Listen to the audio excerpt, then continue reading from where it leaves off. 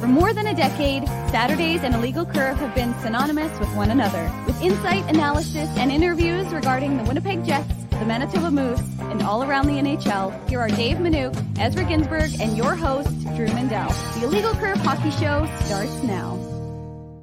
The morning after, the night before, the morning before, the night after.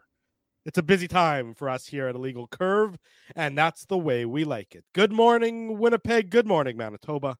For all those joining us live this morning on our YouTube channel and all of our social media platforms, we say good morning, universe, and welcome to the Illegal Curve Hockey Show with Ezra Ginsburg. I'm your host, Drew Mindell. Here for the next couple of hours, lots of Winnipeg Jets discussions to talk about. We have last night's on-ice performance. We have the off-ice season ticket conversation to have. Ken Wiebe joins us at the bottom of hour number 1. Marty Biron joins us at the bottom of hour number 2. It's going to be a very busy Saturday morning. Good to see you again, Mr. Ginsburg, possibly looking even better than you were a mere 10 hours ago. I appreciate that. Yeah, a lot of shows this weekend, but that's how we like it, right? Yeah. 3 days in a row, no problem for us. We've done I think the most shows we've done since we started the post-game show is 5 shows in 1 week. 1 week there were 4 games and a Saturday show. I guess if you want to include the previous Saturday show.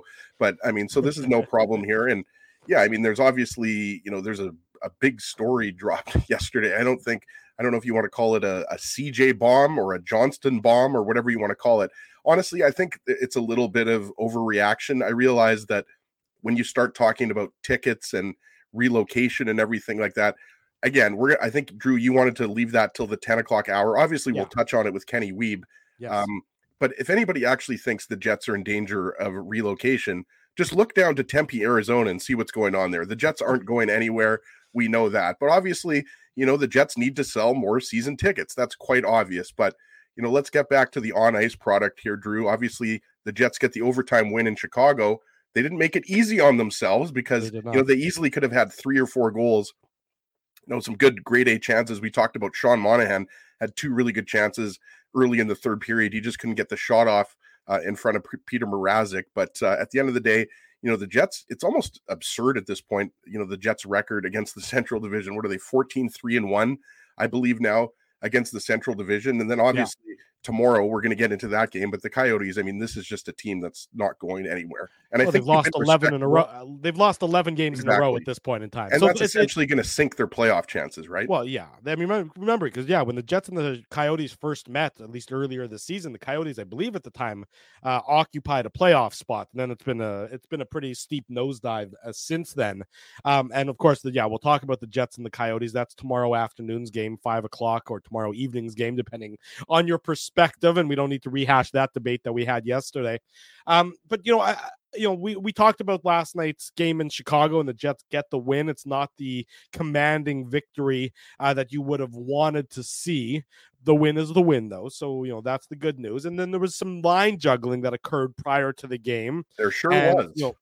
There was a lot of it, yeah. And then so, we know that Alex Iafallo moved up to play with Nicky Ehlers and Sean Monahan, and that line was great last night. The Jets' best line, the driver of the victory for the Winnipeg Jets. We know that the Niederreiter, Lowry, Appleton line stayed the same because it has for really the vast majority of this season. Rick Bowness isn't touching that one. And then the fourth line was also where we saw the shuffle with Cole Perfetti moving down with Vlad Nemesnikov and Morgan Barron, a line that was also pretty good last night. So the big issue for the Winnipeg Jets, and I'm going to steal this. I saw this on X, on Twitter. This is from Shark Mifley, who I think Shark Mifley is often in the chat, if I'm not mistaken, unless there's 2 Shark Mifleys, which of course that would be a little bit unique, but many stranger things have happened.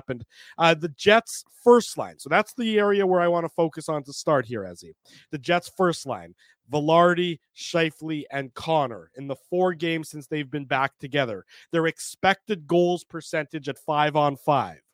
45% against Vancouver. 20% against Calgary. 18% against Minnesota. And most alarmingly, in my perspective, 27% against the Chicago Blackhawks last night. Yikes. That top line for the Winnipeg Jets to put it simply, is getting caved in. Yep. And that cannot continue. And to me, as I start with the question there, when does Rick Bowness make that change? Yes, the team is playing well. Yes, that line, a large portion of that line, is succeeding on the power play. And that doesn't mean you have to change up the power play if you change it up at 5-on-5. So my question to you is, how much longer does that first line stay together given the less than impressive results over the last 4 games? Yeah, and it's the question that I think a lot of Jets fans, a lot of members of the media, a lot of people that cover this team, however you want to call it, they're asking this because, yes, you're absolutely right, Drew. The power play is much better. Yeah. It was basically clicking at 50% prior to yesterday's game because they only got, I think, the 2 power play opportunities, right? Yesterday it was 2 or 3. I thought there was 3, but whatever it is. Well, I'll defer to you, Drew, because your memory definitely has more brain cells left in it. So yeah, we'll go with 3 power plays. They didn't score, I know that. Right. But true. The 5-on-5 play is the big concern here. And I think, it goes back to what we said. Yes, the Jets are clicking right now. They've won 5 of their last 6 games, but it's not exactly like they've had a really tough schedule. I mean, sure, they just had 3 games in 4 days, but when you're talking about, you're facing the Chicago Blackhawks, you've got the Arizona Coyotes tomorrow, you just beat the Minnesota Wild. Like, these are all teams out of a playoff spot. Yes, the Wild are in playoff contention, and let's not forget about that 6-3 loss to the Flames, in which I think we would all agree that, that wasn't a great performance for the Jets, right? So I think what you have to be concerned, well, exactly. I mean, but you have to be concerned right now about how you don't have 4 scoring lines. You don't even have 2 scoring lines going. We talked about it. The Lowry, Niederreiter, Appleton line, that is Mr. Dependable, right? Like, that's the line that by and large, Rick Bowness can go to. You're not expecting a lot of offense, but you're going to get some offense. We know Niederreiter recently scored a couple goals after going 15 without a goal. Cole Perfetti, to me, is one of the most interesting developments because he's gone, 13 or 14 games without a goal now. Like, he's been slumping for about a month and a half. He's been slumping since well before the All-Star player break. Mm-hmm. And, by putting him on the 4th line, you wonder how temporary or how long are we going to see that, right? Because I think that, most people expect Perfetti to be back in the top 6 simply because he's been there for the majority of the season. But right now, in contrast to earlier in the season, the first, let's say 35 to 40 games when the Jets went on that long streak of having, so many games where they only allowed 3 goals and they were so structured. The key to that was that they were getting contributions from all 4 scoring lines. And also something that hasn't been talked about a lot is the offense from the defense is dried up. Sure. Well, with the exception of John, and that's something we talked about last week. And yeah, Morrissey had 3 assists, but you know what I'm talking about here. No, like earlier in the season, Morrissey. Drew, well, you were getting goals from Brendan Dillon, right? Like, you were getting goals from Dylan DeMello. It can't always Josh Morrissey can't just be Josh Morrissey. Right. Morrissey at this point in his career is a point per game defenseman. Close enough to it. Or close enough to a point per game defenseman. He has the ability, is what I should say. Yeah. So you expect Morrissey to have a point or 2 points in any given game. Mm-hmm. But, the Jets need more from everybody, really. I mean, Nate Schmidt could go back in the lineup as early as tomorrow. Mm-hmm. I don't think you're expecting a lot of offense out of Logan Stanley or Dylan Samberg, even though Samberg, I believe, had a couple shots on net last night. But yes, the offense is dried up, and it's throughout the lineup. And that's the issue right now, is that your first line has to be clicking. If your first line is not clicking, and then you also have a second line that until recently is only clicking, that's an issue. You can't just have 2 lines clicking on a night-by-night basis. Well, so let's talk. So I actually like the move of moving Perfetti down and almost, spreading out the offense a little bit. So let's sort of take the first line out of the equation for a second, just to talk about, the second, third, and fourth lines yesterday, because I sort of like that move. You move Perfetti down. Logically, he's going to get easier matchups. He's playing with Vlad Namestnikov, a great veteran player at this point, perfectly suited to that 4th line center role. I think that's a dynamite spot for him. I like him with Perfetti. I like Morgan Bear in there. I think that's a line, and we saw it last night. They had good numbers last night, certainly, small sample size, but I like that line together because of the potential that it has, and that for a guy like Namestnikov and Namestnikov and Perfetti did play together earlier this season on the second line. So that's right. They do have some chemistry together for sure. They do have some chemistry when they played, when it was Namestnikov, when it was Nemesnikov and Perfetti and Ehlers, they were positive. They had a positive goals for percentage. So there's some knowledge between Perfetti and Nemesnikov, and I think it's important for the Jets to get Cole Perfetti some easier minutes. He's clearly struggling, and this is a young player still, so it's not unusual or a catastrophe that he would be struggling. So what do you do to support him? You maybe give him some easier minutes, some easier matchups. So I like that. We know that Appleton, Lowry, Niederreiter, they've played almost 500 minutes together this year, which is far and away the most of a trio on this Winnipeg Jets team. That's just at 5-on-5, folks. And they're a positive Corsi. They have a positive goals for percentage. That line, again, it's fine as constructed right now. Who knows what the trade deadline will bring? If that changes, so be it. But for now, that line is fine. Monahan and Ehlers and Iafallo, they were very good last night. Again, small sample size for those guys. So the way, I saw it described, I think it was our buddy Garrett Hole who described it this way last night, is that the Jets have a top line, not necessarily performing like a top line, but a 1A line that should be your offensive driver, and Scheifele, Connor, and Velarde. And then they almost have 3 second lines after that, which is, I thought, a pretty good way to describe the Winnipeg Jets depth. And so you're not the top 6 and the bottom 6, and you're not sort of, that sort of concept is that they're sort of trying to spread out the responsibilities for lines 2, 3, and 4.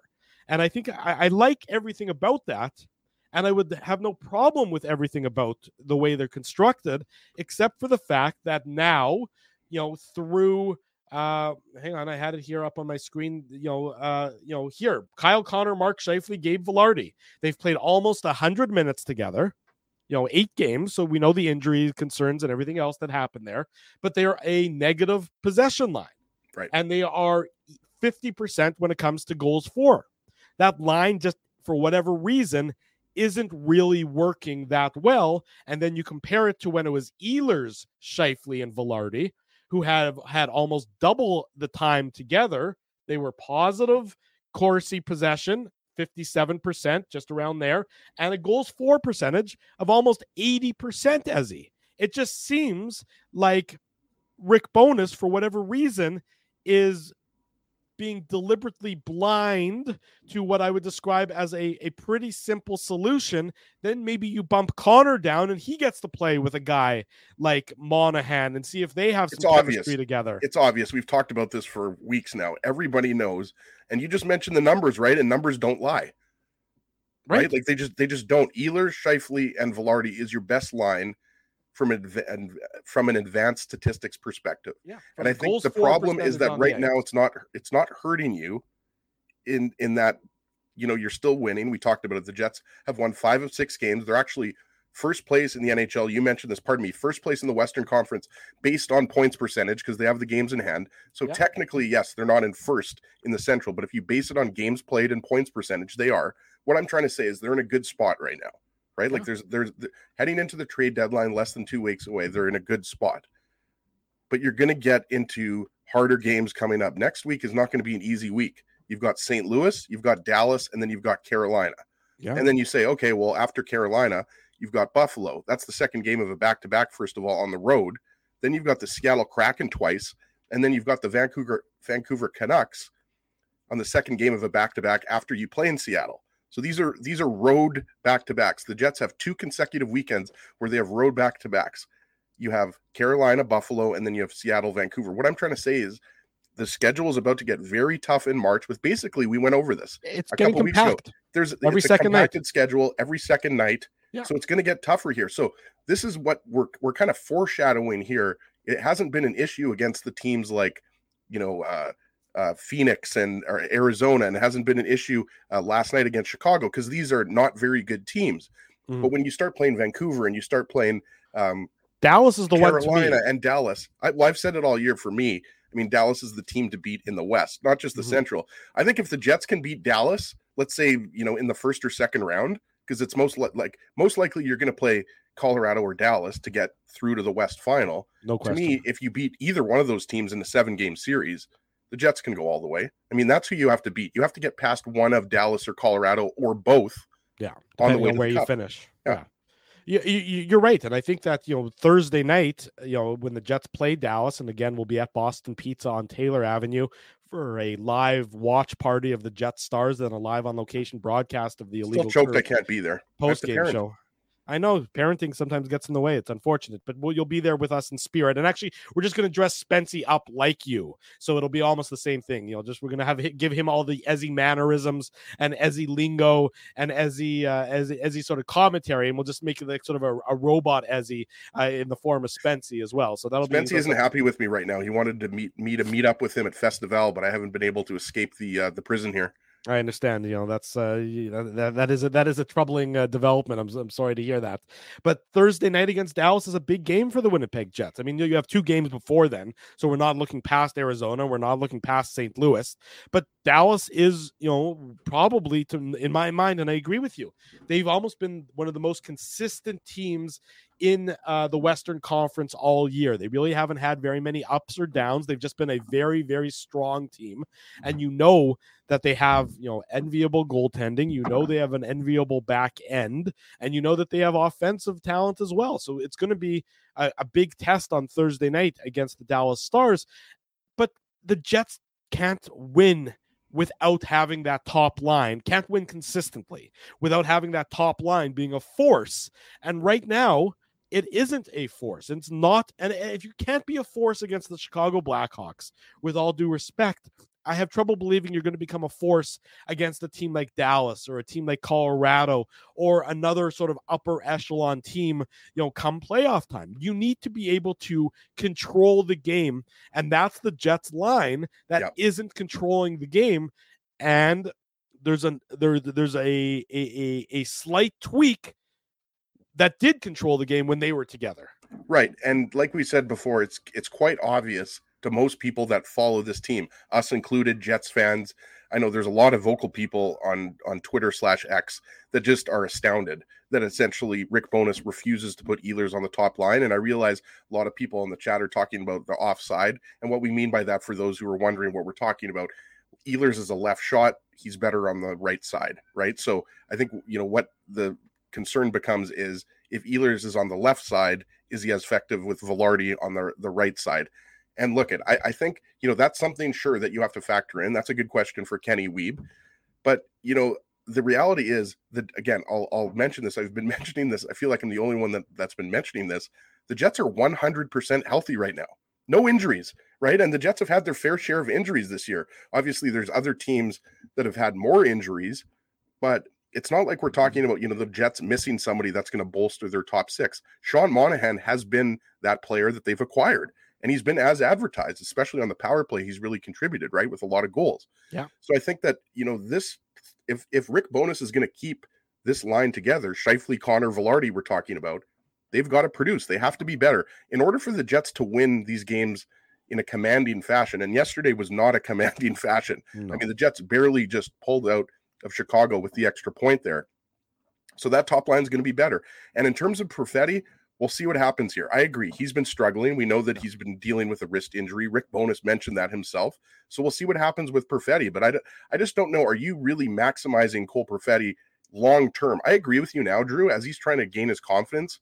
He plays on the 4th line, but I'm just not sure if that's a permanent spot for him. That's all I'm saying. Permanent is a strong word. No, I don't know. Permanent, I don't think so. But right now, long-term, or even let's say for the rest of the season, I don't have a problem with him for the rest of the season down there. Again, you're getting easier matchups. You're a skilled There's no wrong player. answer, by the way, right? Because if he continues to struggle, well, but I mean, why should he be bumped back into the top 6? What are you rewarding him for, right? That's just it. I mean, I haven't seen enough quality play when he was on that second line to warrant him being there. And I think that 4th line can score goals. Well, we know Morgan Barron's already got 9 goals. How many does Nemestikov have? 6 or 7, something like that. Perfetti, we know he can score goals. So I can see that being actually a very, let's say, possession positive line. I'm just saying, I don't know if Perfetti stays there. That's all I'm saying. You could be right, Drew. I mean, he might be on the 4th line for the rest of the year, or for the majority of the rest of the year if the Jets stay healthy. Well, but and if he is, I don't think that's a bad thing. I think that just means easy matchups. You're probably going out against teams' third pairings at that point in time, or, a team's bottom of the lineup forward group. I think that's a perfectly fine position. I don't think the Jets will be suffering by any stretch of the imagination if Cole Perfetti and Vlad Namestnikov and Morgan Barron are together for the remainder of the year, probably eating up some decent minutes, at the bottom of the lineup. That is, to me, a perfectly fine way for the Winnipeg Jets to move forward. I'll say this much, though, Drew. Your second line, though, loses a little bit of pop. Like, Alex Iafallo has not exactly been lighting it up. But what I do like about Alex Iafallo is he's a guy that can play that F1, get in on the forecheck, dig up pucks in the corner. He does have a scoring touch. Like, you forget earlier this season, not you, Drew, but, I mean, based on his goalless drought, you forget that he was actually having a pretty good year. I'm just looking, 7 goals and 18 points in 55 games. At one point, he was on pace for like a 50-point season. So the offense is dried up for Iafallo. That's all I'm saying. I think with that second line, there might be a little bit of a concern that you just don't have as much offensive pop with Iafallo there. Well, but if your offense if your second line is Ehlers, Iafallo, and Monahan, or if it becomes Connor, Monahan, and Iafallo, there should be enough offense there. You got a guy to go do a lot of that dirty work. Not that Sean Monahan shies away from that dirty work either, but Iafallo is just going to be, he's going to be defensively responsible. He's going to go and I think he's going to go win puck battles there a lot. I like Iafallo. All I'm saying is that it's a drop off in offense from Iafallo, from Perfetti to Iafallo. That's on paper. On paper, I would agree, but lately it hasn't been because Perfetti's been struggling. Well, but then so is Iafallo. Well, fair enough. Yes, that's true. But if Perfetti's not performing offensively, there really isn't, sort of at this stage of his career, there's not that extra layer to his game. And that's what I think part of the reason, and we'll talk to Kenny Wiebe about this coming up in about 5 minutes, but that's part of the reason why they've dropped him down. Because Cole Perfetti is a responsible defensive player, but he needs to, when you're in the top 6, you need to be producing offense. Right. And so when you go 14 games without a goal, I realize he's got a few assists in there, but there's no doubt that he's been struggling. Like, if you compare, what are we at, game 54 now? If you compare the first 30 to 35 games versus the last 20 games, there's been a significant dip in Perfetti's play. And I'm not surprised by that, again, because this is a young player who, the season is a grind. We know how difficult it is, especially when you're in February and March and you're, every second night for the games. And, if you're not used to playing this number of games at this level, men versus young men, it can be a real grind on your body and it can wear you down. So I'm not surprised. We've seen it from so many different young players over the years that they get into this meaty part of the schedule and it gets hard. Your legs get heavier. And it reminds you a little bit of Jack Roslovic, right? Remember all those years we were talking about, when is Roslovic going to become that second line center? Obviously, he was more of a winger with the Jets, but I think there's similarities, right? Both first round picks. Perfetti was a higher pick. But I think Roslovic, as a skilled center, was always one of those guys, Drew, that was always had that upside of a top 6 forward.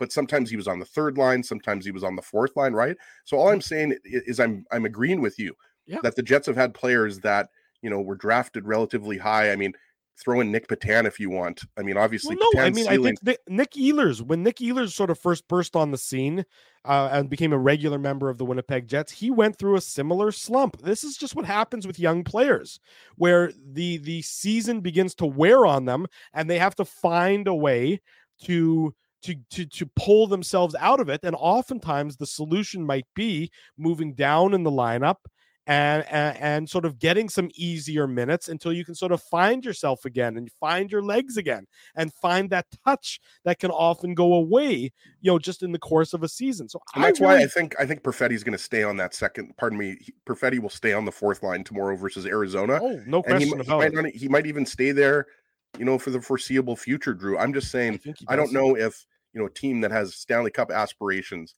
if Iafallo gives you enough offense on that second line. That's all I'm saying. I'm not saying I'm right, because I think I like him as a player, but I think he's more effective either on a third or fourth line role on this team, just on this team. I don't disagree with you, which is why I think the Jets are in the market still for another winger to maybe. Now, who does that bump out of? Jake Gensel? Well, I don't think they're going to be in on Jake Gensel. I mean, I don't think they should be. look, there's a lot of good wingers out there that they should be. I don't know what they're willing to pay, given that they've already traded the first round pick for Sean Monahan. But, a guy, and again, we've talked about him, and Pavel Buchnevich, it would be, appealing to a lot of people. That's going to cost you a pretty penny, because he's still got another year on his contract. But I do think the Jets are looking for an offensively inclined upgrade on the wing, just to provide some additional insulation. Now, who does that bump out of the lineup? Well, make the trade and then figure it out. I mean, you don't have to necessarily know. There could be an injury. Who knows what's going to happen between now and the deadline, which is, of course, less than 2 weeks away now.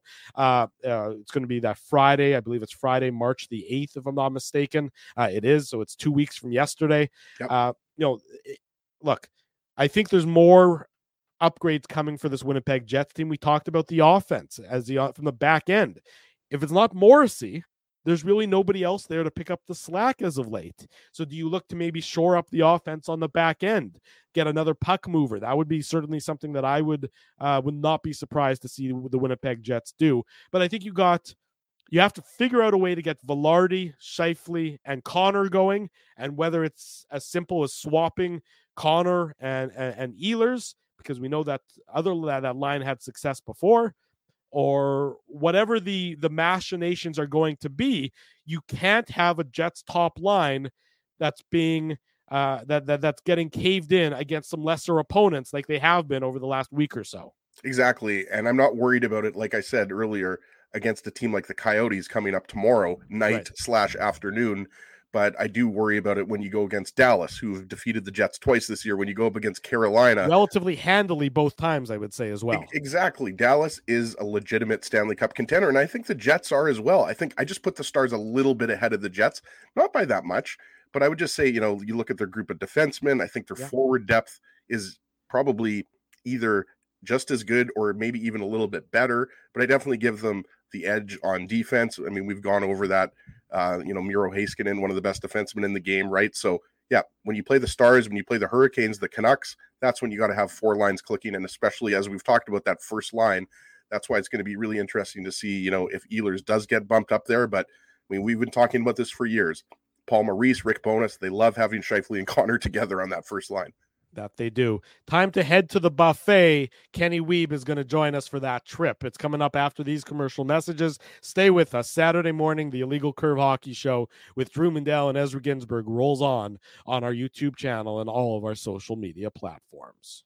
Bottom of hour number one, Drew Mandel, Ezra Ginsburg with you Saturday morning. We remind you tomorrow evening, right about 7:30, 7:45, the Illegal Curve post-game show following the Jets and the Coyotes. They will do battle in downtown Winnipeg. We're pleased to welcome to the program our very good friend, the one, the only, Mr. Wiebe himself. Kenneth Wiebe joins us on the show. Kenny, how are you, brother? Nice to see you. Yes, good morning.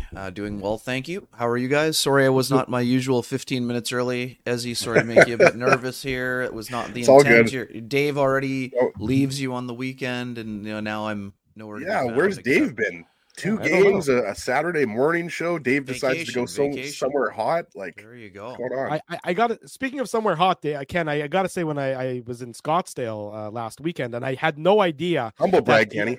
No big deal. I had no idea that when you drive into Scottsdale, there's a sign that says the winter home of Ken Wiebe right on the city limits. I had no idea that existed, but mazel tov on that accomplishment. Oh yeah, no. It's I don't spend nearly as much time at Scottsdale. My in-laws are quite a bit the other direction, close to Maricopa, but I do appreciate the effort, and I will be getting back there next month when my colleague Mike McIntyre is on the New York Swings.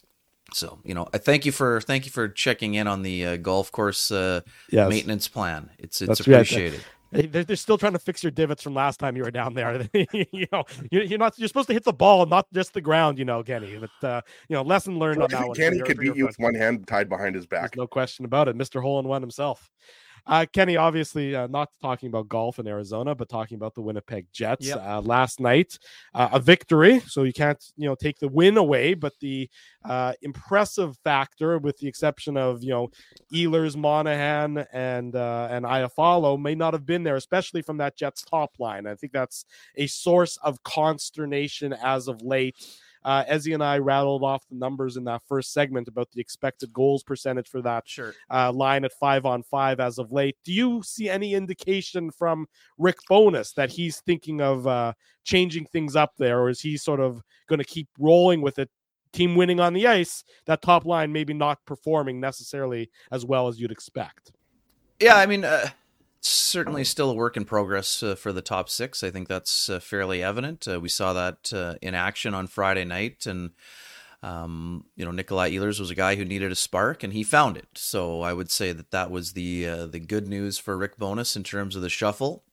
Obviously one of the goals was at 5-on-5, but it was mostly generated by Ehlers and a wicked shot, which, I don't know how often it goes out of 100 times, but it went in on Friday, and that's all that really mattered for a guy who needed to score. Mm-hmm. Gabriel Velarde, impressive breakaway move, went to the backhand, incredible save, one of many great saves by Peter Mrazek, but for the most part, yeah, it was a sleepy night for the top line. Is that overly concerning? Because it's now, I guess 3 games in a row. Mark Scheifele has been a little bit quiet for some, but I mean, Mark Scheifele also had his best game of the year on Saturday against the Canucks. And, I'm not here to make excuses for people, but I mean, this is the dog days of the season. And if you look up on February 24th and, the Jets are first place in points percentage, I would say they have lots of things that could use improvement, but I don't know that there's a massive concern over the top line. Yes, the analytics are poor, and do I think they're playing their best? No.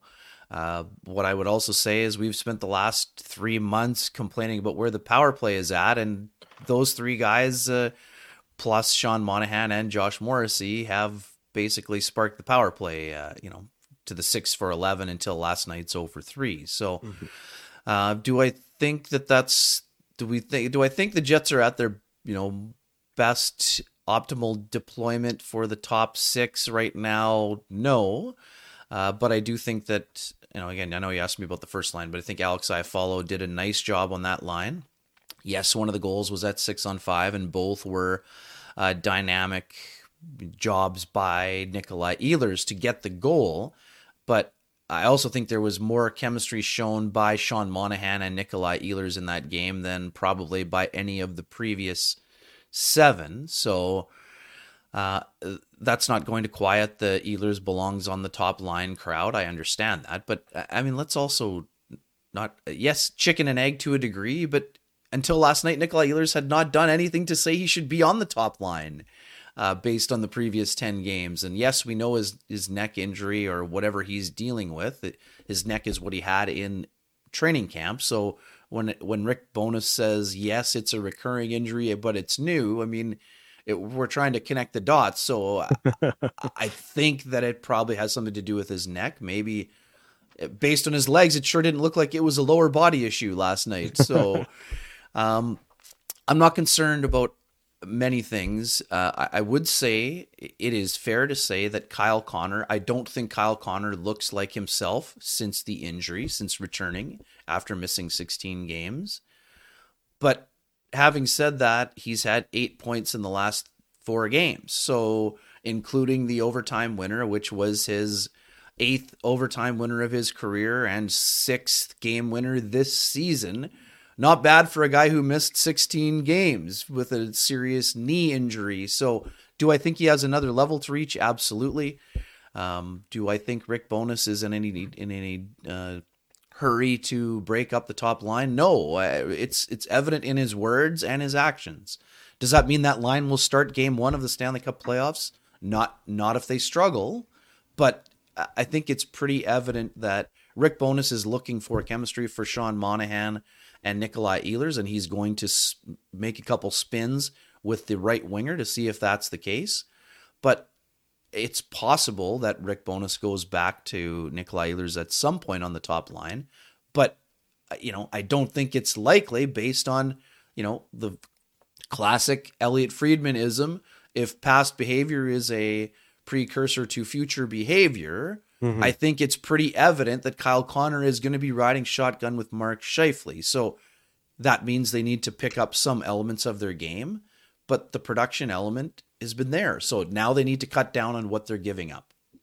Ken, you'll be proud of me here. You know, when we do the post-game show, I know you do this with your post-game shows, but I took a couple notes and I made note of 2 really good back checks by Kyle Connor. One was at 4-on-4 on Colin Blackwell. I think Jason Dickinson might've been the other one. Like, so again, you know, a lot of people point to the defense of Kyle Connor.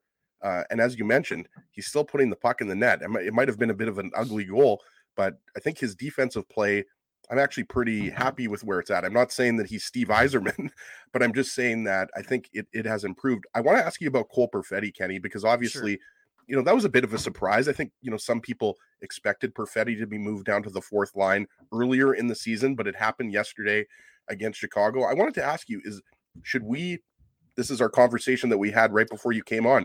Should we be more comfortable with Perfetti being on the 4th line? Like, how long do you see him staying on the 4th line? Obviously, that's a tough question to answer because he's only been on the 4th line for 1 game, but what's your kind of overall take on that? Do you see this maybe being a little bit longer term than maybe some people thought originally?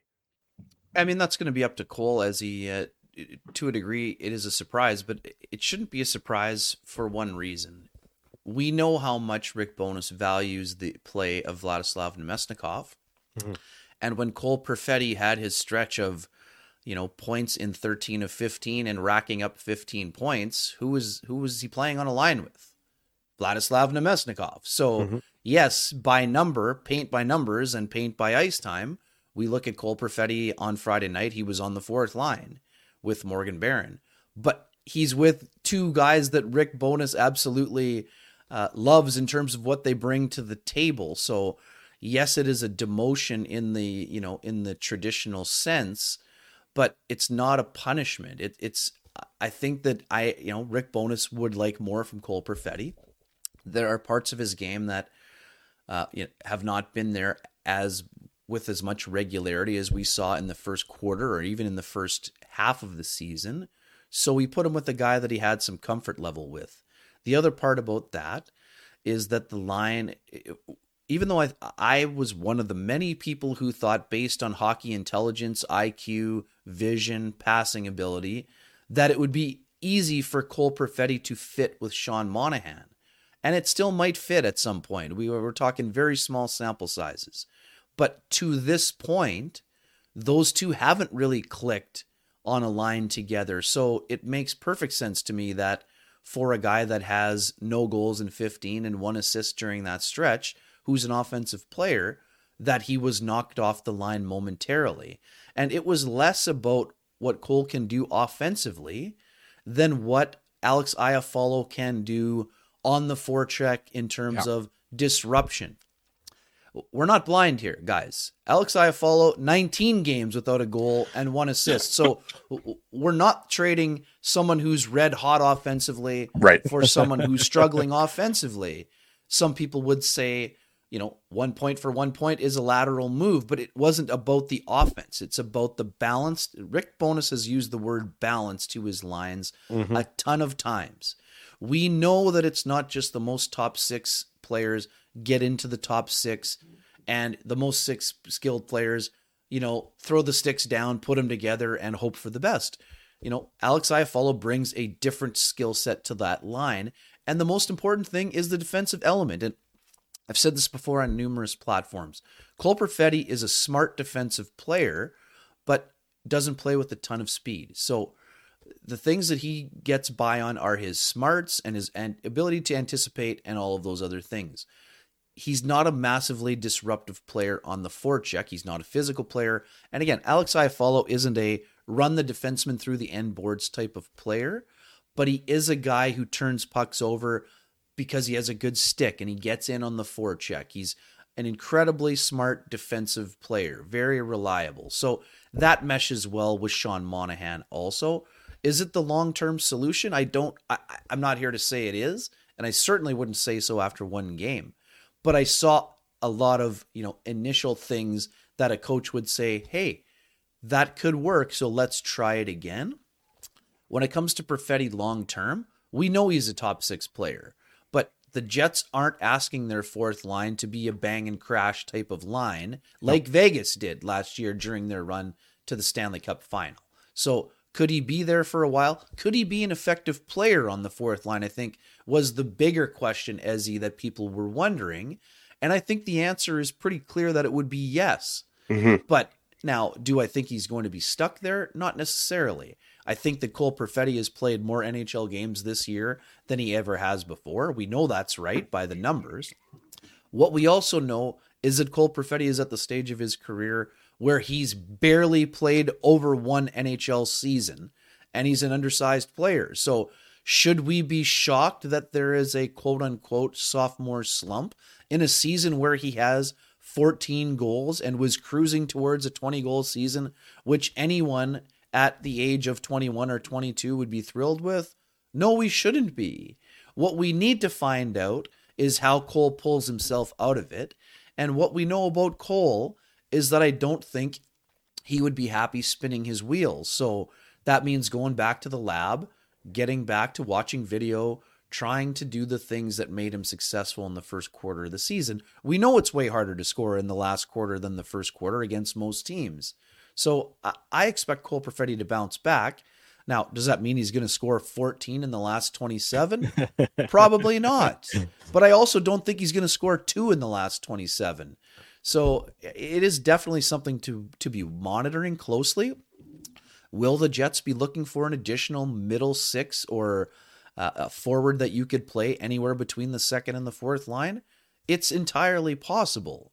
But it doesn't mean that Cole Perfetti is not part of the solution, nor does it mean that Cole Perfetti might not find a way to get himself back on a second line or a more of a scoring line. So I understand the reason for concern. And the biggest thing for me, guys, he's not moving the same way that he moved in the first quarter of the season. And again, that's natural for a young player. It's hard to maintain all of those things over the course of a rigorous and grueling 82-game schedule, especially for a player like him who's battled through all these injuries. One of the first things Cole Perfetti said in the first interview, guys, I want to play 82 games or as close to 82 as I can.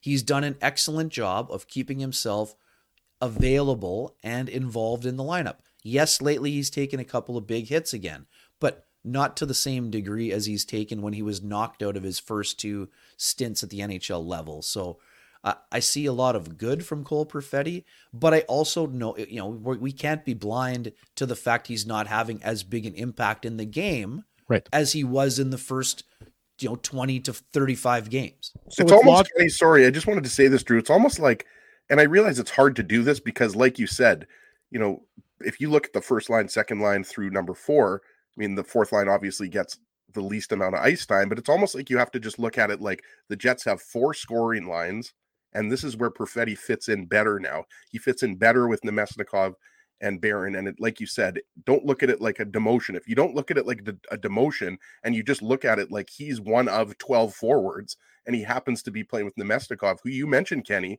Perfetti and Nemesnikov not only had chemistry together, they produced offensively. His best offensive output was with Nemesnikov. I think you're right. So I'm starting to chill out a little bit on Perfetti on the fourth line. And again, I thought he was noticeable. I mean, I looked back, he only had 1 shot on goal. Barron had 2, and Vladislav Nemestikov had the shot off the iron in the first period. I thought they were effective. Yes, they weren't as much in the rotation in the third period, but they still got their 10+ minutes. And one of the reasons Cole's minutes were down a little bit longer, more than normal, is because the top line or the top unit spent the majority of the time out on it was one of those nights where the power play wasn't going 1 minute to 1 minute. And you can understand why that is. When you go 6 for 11 and you have all 6 goals, the top unit wanted to, have a little bit of a bigger piece of the pie on special teams. So on a normal night, maybe Cole has a little bit more on the, power play side, and then he's closer maybe to 12 or 13 rather than the 11 or 10.5. And if those 11 or 12.5 or whatever the number is, if those are sort of softer minutes, maybe against another team's third or fourth line or third pairing defense, that's only going to be to the benefit of Perfetti and Nemesnikov and Barron. I mean, There's no reason why that line as a fourth line, and if it stays as a fourth line, who knows?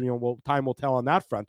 But there's no reason why that line shouldn't have successful minutes against their opposition, by and large. Bang on, Drew, and that's the thing. So when a guy is struggling offensively, and you're playing a team that I think is last in the NHL in goal differential, the last, it's either them or San Jose, and it's a large number. It makes sense to try get the chemistry project out, and B, to play them against a team that isn't as good defensively, even though they've played the Jets hard. And yes, Mrazek 121 out of 127 and 29, whatever. The Jets will be glad not to see him again this year. No kidding. And they'll be even more thrilled that he signed an extension and isn't going to be going anywhere in the West for the playoff run. But yeah, I mean, that's part of it. You're when you're trying to build confidence with a young player, yes, I understand people would say demoting someone to the fourth line would not be a way to boost someone's confidence. But to give them those softer matchups that you mentioned, Drew, that's part of the deal. I mean, right. If you're playing against, you're going to like Cole Perfetti's chances against a lot of fourth line and third defense pairing teams. So yeah. Now the Jets also have Arizona rolling in. We know that, it's been a struggle for them too. 11 losses in a row, 0-10-1. That's a tough go for a team that earlier on the year was battling in the middle of that. They were in a playoff spot for a while. Eighth. They were battling in the middle of the race for eighth. And with all of their, kind of young, impressive players, we're looking like a team that might actually be on the upswing. And they probably still are, but it looks like that upswing hit a bit of a roadblock here. Now, Connor Ingram is also traveling. So, maybe he gets back to the level he was playing at where, when they were going, but also Karl Vejmelka, we know, has had some good games against the Jets, but the Jets seem to have found a way to solve him this year. Maybe guys like Perfetti can get going offensively against a team that, again, we know the Coyotes' strengths. They play hard, but they're also a bit loose defensively. I mean, that's something Andre Tournier has been working incredibly hard on with his team on.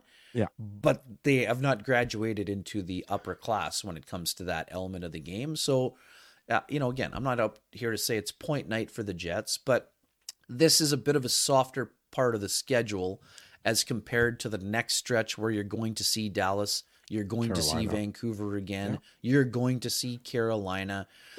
We will be seeing a lot of each other, Kenny, at Canada Life.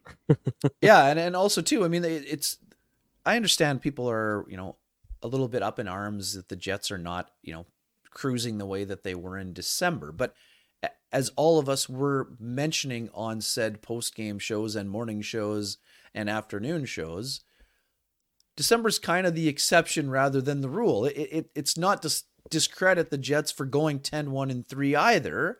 That was an incredible stretch. But the chances of them going 10-1-3 over a 7-month stretch were very slim, even for one of the better teams in the NHL. And again, the Jets have room for improvement, but the biggest thing for me, and again, I don't want to speak for you guys, but I'm pretty sure we're in tune on this, that the Jets have had a bit of a hiccup and went 5 out of 6 with victories is way different than last year when the wheels started to fall off kind of slowly, right? And then when the bicycle the bicycle with the wagon started going down the mountain, then all 4 of the wheels came off. The Jets completely abandoned their structure.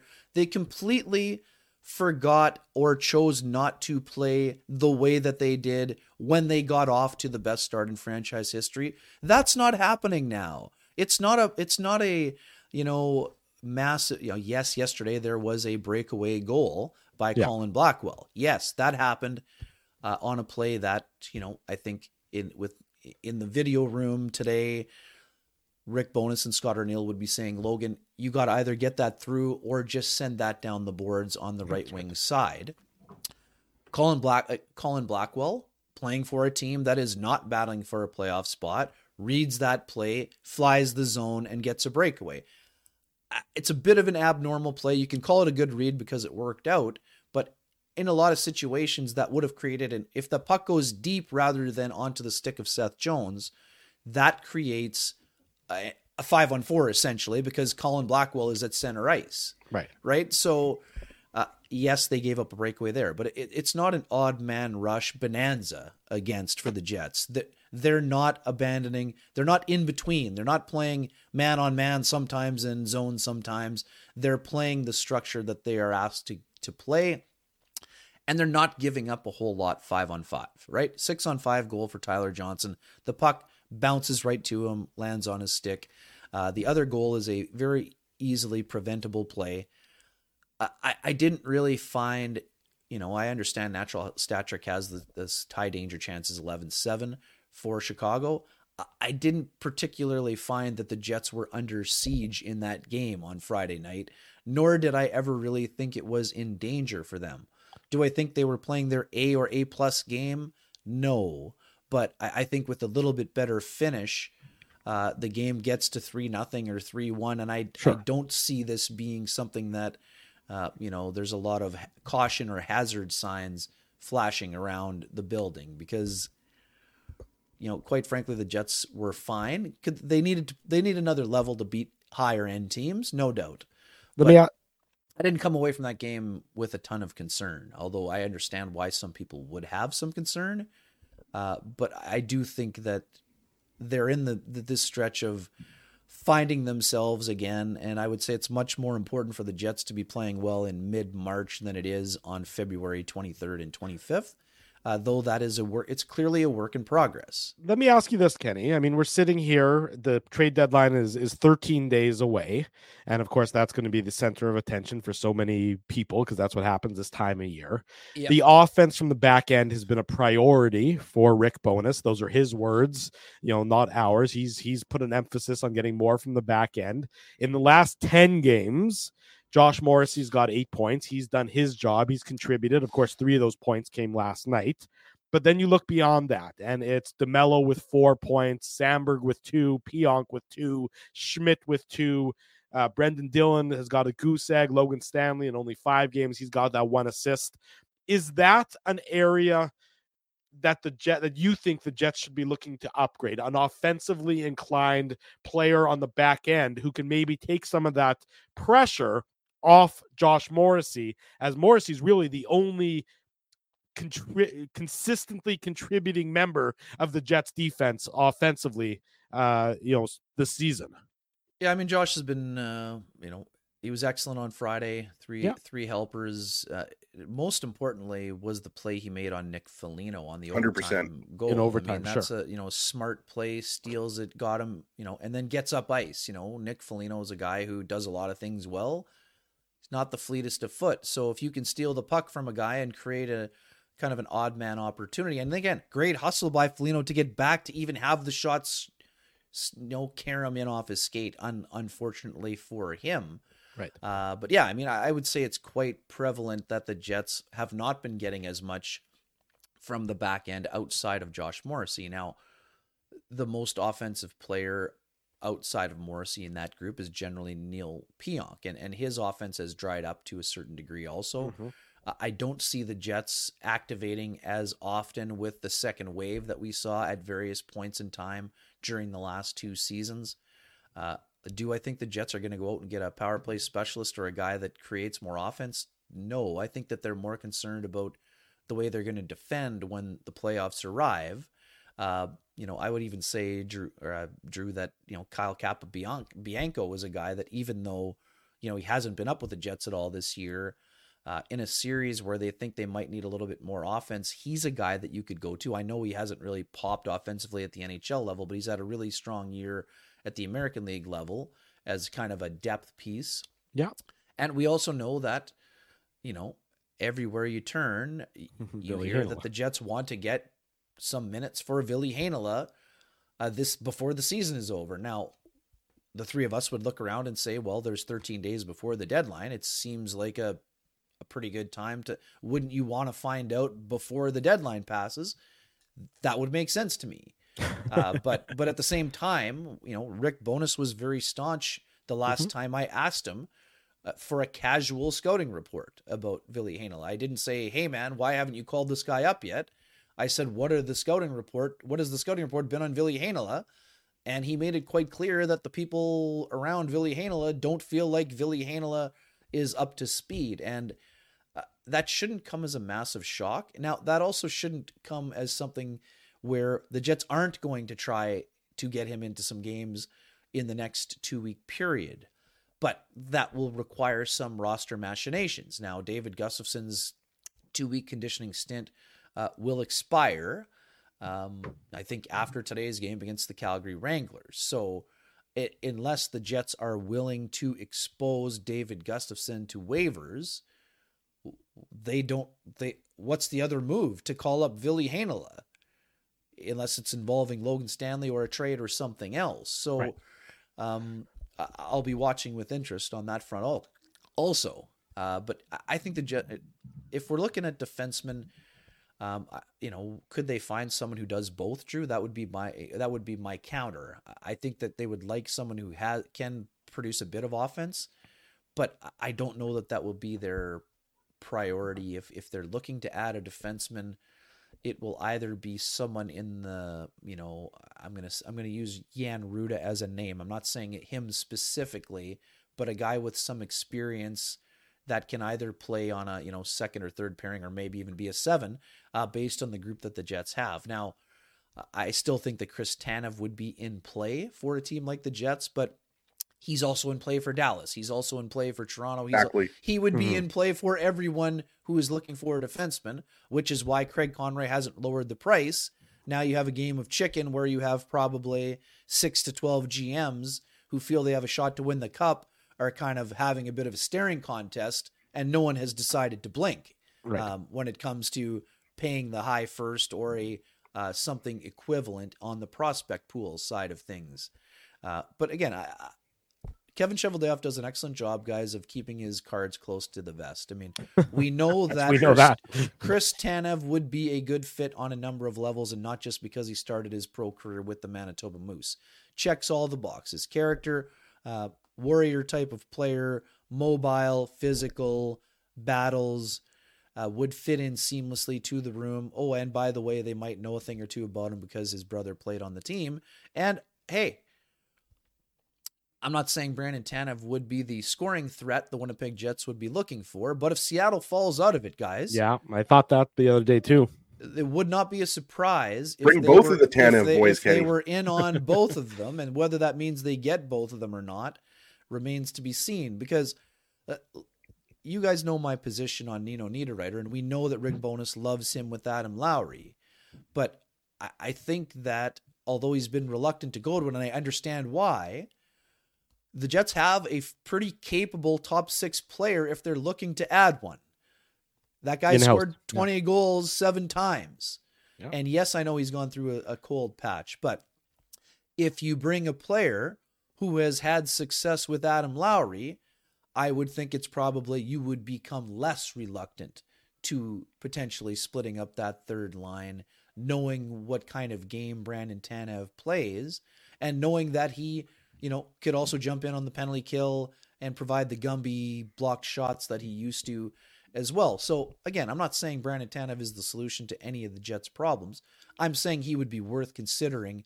Again, I haven't watched him enough this year. I know he hasn't been producing offensively the way that he used to when he got into 14, a nice little scrap yesterday. 14 goals. Again, high character guy who does a lot of things that a playoff team would value. And again, if it's not with Adam Lowry, you could play him on the fourth line and get, very solid play, special teams play. I would say that there would be a lot of feistiness if you had Brandon Tanev on the fourth line with Vladimir Nemesnikov and a Morgan Barron or something along those lines. So again, it'll be super interesting. And again, I'm not convinced the Jets are going to go out and get a top 6 forward. I mean, you see Pavel Buchnevich have a hat trick and you think, man, wouldn't that be a great fit for 2 playoff runs? Well, yeah, it's going to cost the Jets a first rounder in 2025 plus Brad Lambert or something equivalent. So, I'm not saying that you would or wouldn't do that, but the price tag, and again, Doug Armstrong can ask for 2 firsts. That doesn't mean Doug Armstrong is getting 2 firsts, but he's also in a playoff race. And I was just going to say, Kenny, this is not 2018 when the Blues were essentially out of it. No, they're in a playoff spot today. They weren't out of it. They were also within 1 point of the playoffs that year too, Ezzy. That's why it caused a bit of an uproar with Braden Shen, but they did fall off after that. But They won a Stanley Cup. They're good. Well, the next year they were fine, right? They made some moves at center that worked out for them, as it turns out, including Ryan O'Reilly. Yeah. But yeah, so it's interesting, and we also, I talked about this a little bit with Hustler, and I mean, you guys are not immune to this. You're very well aware. I mean, the Jets may be getting a boost, not to their top 6, most likely, but once the University of Michigan Wolverines are done their season, there is a certain high-end prospect. That's who I was going to ask you about, Kenny. You stole my question. Oh my goodness, Drew, Ezzy, we're just in sync here on a Saturday morning. So okay, so you mentioned Rutger McGroarty, Kenny. This is my question. I think I know what your answer is going to be. It's a two-part question here. Do you expect Rutger to sign once the University of Michigan season is over? That one's easy. That's a clear yes. Yeah, and I think we all agree that's going to happen. So I might as well move to the second part of the question. How likely do you think it is that Rutger McGroarty plays a significant role on the Jets down the stretch and into the playoffs versus just playing, kind of doing the Andrew Kopp one-game showcase? Yeah, I mean, Rutger McGroarty will be around the Jets in the playoffs would be my expectation. I mean, if the Moose were in a different type of spot, you might be tempted, if you're the Jets, to not burn the year on the ELC and maybe have him, sign an ATO or be assigned to the Moose and go on a long playoff run there. But although the Moose have played better, that would not be the expectation as of this moment. Do I think he's going to immediately jump into the top 6? No, but I would also not discount the fact that he could get into some games. Now, significant role, that is open to interpretation. So do I think that Rutger McGroarty has the skill set to be able to force his way into the lineup or potentially be there on a consistent basis? Yes, but I need to see it. So I'm not banging on the table saying the Jets have to find a spot in the top 6 immediately for Rutger McGroarty. I don't think that's the case. Do I think he could jump in, start on a 4th line, and work his way up the lineup, given his, size, skill, scoring ability, character, leadership ability to adapt? This guy's played a lot of big games in his career already at the age of 19 and soon to be 20. Maybe he's 20 already. He probably is. But this is a guy who does everything, exudes all of the qualities the Jets will be looking for in a player. Now, does that mean as of right this second, he can jump the queue ahead of someone like Cole Perfetti, who has over 100 games in his belt, over someone like Morgan Barron, who's been battling to become a full-time player and spent almost all of last season on the 3rd line? I'm not sure. I need to see him around the team. I need to see what his adjustment's going to be like. I think he would be capable of making the jump, but it's not like the Jets are throwing guys out there that aren't capable NHL players. They have capable NHL players that can't get into the lineup right now. So that's why I would also caution. I'm not saying he can't do it. I would just say the Jets are going to be patient. At the same time, I've used the Matthew Knies example before, not because I think they're similar players, because they're not. They have a similar body type, but they're guys who made a big impact at the NCAA level and similar situations. And it will be feeling good once their seasons are over and when they arrive. Now, can Michigan go on a run and get to the Frozen Four? It's possible, but right now they're not one of the top 4 or 5 college teams. So that might mean he could be done earlier. Now, would that mean the Jets want to send him to the Moose first to get him try to get him up to speed at the pro level? I think the timing will have some impact on this, Ezzy, but I also think, we can't discount the fact he went through a massive injury that he had to battle his way back from. So he's already had a bit of a, adversity situation that he's dealt with early on this year. Now, that's not to say that will prevent him from getting to the NHL level, but it might slow the process down. And no matter what happens, Rutger McGroarty is going to be a very good Winnipeg Jet for a long time. And I think he has the potential to jump into the lineup at some point, whether that's as a full-time player, whether that's as a 4th line player, whether that's as a guy who has a bigger role. That's up to Rutger McGroarty, and potentially up to an injury that opens the door for him to play an enhanced role. But I do expect him to join. I'd expect him to sign. There's nothing else that he has to prove at the Frozen Four level, NCAA level. He would be disappointed if he doesn't win a championship. But this is a guy with NHL aspirations. He sees what kind of team the Jets have, and I don't think he would risk a potential long playoff run, no matter how much he plays in it, to go back to school for a third year. We know how much he enjoys Winnipeg based on his development camp experience here. This is a guy that I think is ready to make the jump to the pro game, but I also would say, I'm not here to say he's ready to jump on the first line and, be the Jets' most dominant player. That's just an unrealistic expectation. But I use this example with Hustler on Friday, guys. In 2011, I'm pretty sure, I'd have to double check, but Tyler Seguin did not play in the first round for the Boston Bruins, I don't believe, but he played a role as they went to the Stanley Cup as a young player. So I could see that type of thing being the case for Rutger. Again, I'm not saying he would not be in the lineup at all in round one, but I do think, there is a pecking order that he will have to work his way up in order to get to that point. But I know. So then, Kenny, who are the Jets going to trade McGroarty to? Because obviously, no, I'm just kidding. To nobody. They will be trading him to nobody. That would be, he would be one of the few untouchables. And I mean, you guys know this. I spoke with Colby Barlow about 2 weeks ago, and he's just on an absolute heater. And again, yes, he is.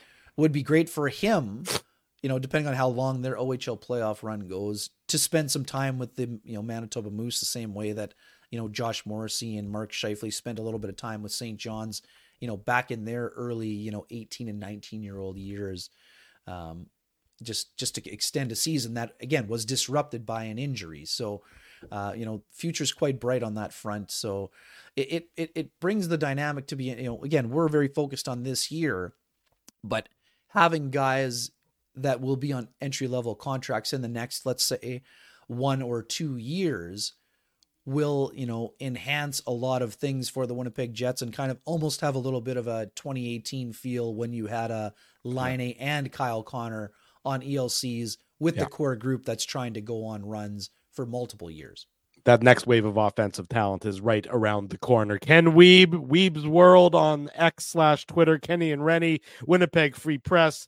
All the different platforms you can find them on. Kenny, it's been a great experience as usual. A great trip to the buffet on this Saturday morning.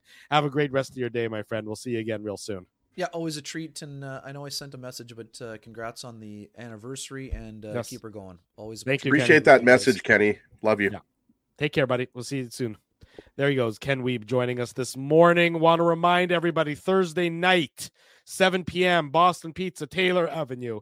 A leap day party so big it happens only every 4 years. Get your fish bowls ready, Drew. There you go. Get your fish bowls ready. Come watch the Jets and the Stars, and then join us for a live on location edition of the Illegal Curve post-game show. That's Boston Pizza, Taylor Avenue. Illegal Curve, Thursday, 7 p.m., 1160 Taylor Avenue. We will see you there.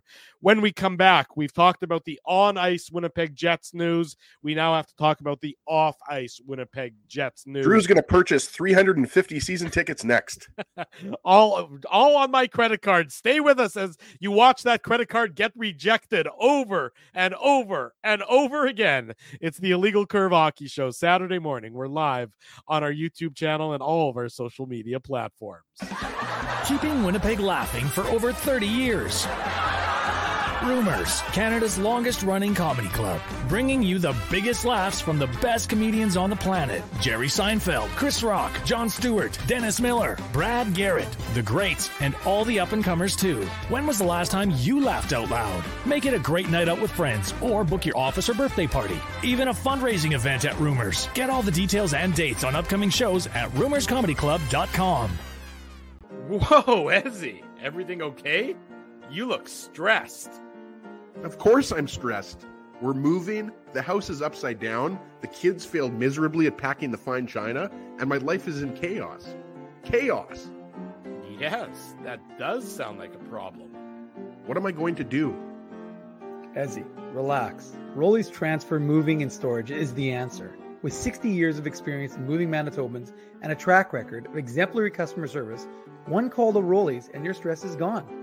No job is too big or too small. Just visit Rollies.com and they will take it from there. Thanks, Dave, and thank you, Rollies Transfer Moving and Storage, online at Rollies.com. Hey, Drew. Ezzy, whoa, what a smile! Yeah, I got my crowns done at Linden Market Dental Center, and they whiten my teeth. I see. They're so bright that every time I smile, they go...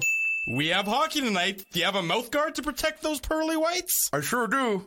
Whoa, they even ting through the mouth guard. Linden Market Dental Center covers all your dental needs from restorative to cosmetic dentistry and will fit you with a sports guard for that active lifestyle. 877 Waverly. See lindenmarketdental.com. Boston Pizza harnessed Fanalytics to test if the game is better at home or at Boston Pizza. The results are irrefutable. Catch the game at Boston Pizza, powered by Fanalytics. We did it again! You're on fire, man. There's power in a handshake after a great game or great deal. It shows professionalism and respect. Two qualities Zappia Group Realty take pride in. You don't build a business where 95% of your clients are referred by others without honesty, integrity, and total dedication to client satisfaction. To sell your home for more in less time, shake hands with Frank and Mauro Zappia of Zappia Group Realty. Get started at ZappiaGroup.com. Imagine, if you will, for a second, Mr. Ginsburg, that candy was banned in Winnipeg for 15 years. No candy could be found. There was That's no the candy. most depressing thing I've ever heard. Right, isn't it? Pretty depressing. The thought of no candy. There's no candy to be found.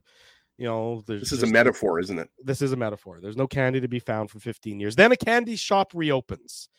Unexpected. It's a confluence of events that was unexpected, but people in Winnipeg took advantage of it, and there was a great candy shop that opened up. And people lined up for blocks and blocks and blocks and blocks, and they got their candy, and they paid whatever the price would be for their candy, no matter what. But, you know, at some point in time, the desire for that candy begins to wear off. And the people who owned that candy shop, they didn't really treat their customers that well. They took them for granted. They didn't provide the necessary customer service to ensure that people kept lining up for the candy. And at a point in time, the candy shop realized they didn't have as many customers as they once did. So, back to the drawing board. How do we get people to come back to our candy shop? Well, should we come out and threaten that we're going to remove the candy from Winnipeg again? There shan't be any more candy again in Winnipeg? Or, as an alternative method, should they maybe try and work harder, one day at a time, one phone call at a time, one step at a time, to contact their former customers and find out why they're no longer coming for candy? I think I know which way would be the better of the two options. As a potential candy customer, I wouldn't want to be threatened that the candy shall go away if I don't return, rather than maybe getting a phone call and saying, let's have a conversation about why candy is not a priority for me anymore, or what the candy shop can do to win back my business. That, to me, would be the better course of action rather than the threatening course of action.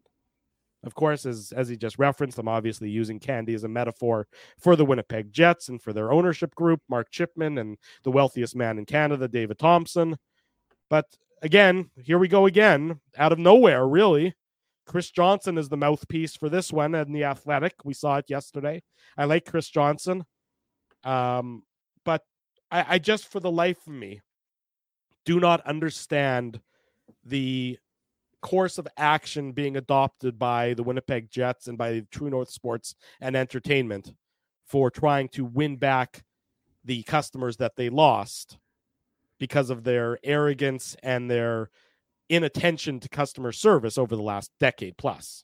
Sure, there's no doubt that customer service has, or lack of good customer service, acceptable customer service, whatever you want to talk about, that has directly impacted the season ticket base. I just want to say one thing as well, and you're right. You know, we have had Chris Johnston on the show, and again, this is not, you know, something against Mark Chipman personally, but he's got to speak to the local media. This needs to be addressed here. I realize that there's and hang on, let me stop you for a second, Ezzy. Open invitation. An open invitation for Mark Chipman to join us at any point in time, live or recorded. open invitation. Come on the Illegal Curve Hockey Show and talk to our audience. There are almost 400 of you here on a Saturday morning, 400 people who obviously are supremely passionate about the Winnipeg Jets. Come talk to us. Come talk to our audience. We'll ask you hard questions. You might not like the questions, and I know that's why he runs to Dreger and why he runs to CJ, because those guys are just stenographers. But come here, talk to our audience locally about your issues and the state of the Winnipeg Jets franchise. And also, go on Winnipeg Sports Talk. Go on us. Talk to Mike McIntyre. Talk to Paul Friesen. Talk to Scott Billick. Like, talk to the people who cover the Jets on a daily basis. And again, this is not a knock on Chris Johnston at all. That was a very informative, well-written article. Chris Johnston is a veteran in the journalism business, in the sports journalism business. This has nothing to do with him personally. But the only time Mark Chipman speaks to the media is when it's to the national media. And to me, that's a problem. And again, I believe that he has been requested by, let's just say, I'm not going to say any names here, but I believe he has been requested multiple times by beat writers in this market. So both the Winnipeg Free Press and the Winnipeg Sun. I just think at this point it's almost to the Winnipeg Free Press because he's upset. He won't speak to the Winnipeg Free Press because Paul Wiesek called him a used car salesman, and Paul Wiesek no longer works for the Winnipeg. Maybe I don't know that. Like, is that why? Yeah, he which was a beyond the pale insult. That the Free Press is continuing to regret. That was when. But wasn't that like 5 or 6 years ago? No question. It was when Wiesek was their columnist. The brief period of time that Paul Wiesek, who is acerbic, would be the word that I would use in describing some of his writing. And rightfully so. I have no problem with Mark Chipman, who made a lot of his money and his family made a lot of money in the car business, being insulted by that comment as taking it as a slur. I mean, he's now more of a real estate developer, and he's that's where they made their money of a Jets team. So I mean, that wasn't fair. I mean, I'm not here to defend Mark Chipman, but that wasn't a fair comment to make. That was insulting. I would say defamatory. Mm-hmm. Not in a legal sense. I just don't think it's just beyond the pale. Exactly, it's beyond the pale. Not a nice thing to say. All I'm saying is, before we get into the whole season ticket thing, I don't think there's a controversy here. Like I know a lot of Jets fans see that article and then their mind immediately goes to, are the Jets going to possibly leave if True North doesn't get the season ticket base up? The Jets are not going anywhere. Let's not kid ourselves here. I think that the Jets are easily going to get back up to 11,000 to 11,500. I don't know if they're going to get back up to 13,000 season tickets, but I think they can easily get up to 11 to 12. Look, I want to highlight this comment from Elias McCracken. As a businessman, I do not go to my customers whining that my sales are down, and if they don't buy from me, I will shutter my business. I would go to my customers and find out where I need to improve to meet their needs. Exactly right. You can't threaten people. It's just not, that's not a business model. That's not a business plan. It's not, look, you're playing on people's emotions every time. The only time that anyone hears from you when you talk about relocation and it not being sustainable. You need to take a different approach. And I know they're doing a lot of other things, and I get that, and that's good. But it's late. They should have been doing that from day one. They were arrogant, and they've sort of acknowledged that arrogance. But, you're just now trying to build back the relationships that you lost. You don't get to work on that for a small number of months, find out that it maybe isn't working exactly as well as you wanted to, and then put a gun to people's heads. That's not how it works. I'm a little bit confused about the timing of this as well. Not confused, but interested in the timing, Drew, because as you know, the Jets have had a few sellouts recently. And I believe the Minnesota game was close to a sellout. It was like 14,600 or something. It was like, let's say 90% sold. And so you wonder, now that attendance is better and the Jets are doing well, we talked about it, first in the Central in terms of points percentage, top 5 in the NHL. The timing of this is weird. And we should mention that Gary Bettman visits each city in the NHL once a year. Yes, so it's possible this was planned long in advance. This whole notion of, the NHL is monitoring the situation. It's so passive aggressive. It's ridiculous. It's insulting. It is insulting. And I'll tell you, a few reasons why it's insulting, not just because of what happened back in 1996 with the Jets leaving to Arizona, but is the timing. Again, I'm not a conspiracy theorist, but the timing of that, the release about the Salt Lake City, obviously Salt Lake City is now kind of the NHL's new favorite shiny toy, right? Right. Like that was just a few weeks ago that the NHL came out with that PR saying that basically, we're looking at Salt Lake City, and then people start talking about, possible relocation of the Coyotes to Salt Lake City. And then now people start speculating that, well, if the Jets don't get their season ticket base up in the next couple of years, the Jets could leave. The differences between 2024 and 1996, I mean, it's apples and oranges. I mean, the city is growing. There's way more, there was no arena in 1996, first and foremost. That arena was antiquated. Right. So I think to compare this to 1996 is ridiculous, but there's no doubt the Jets have to improve their season ticket base. They have to get more corporate support.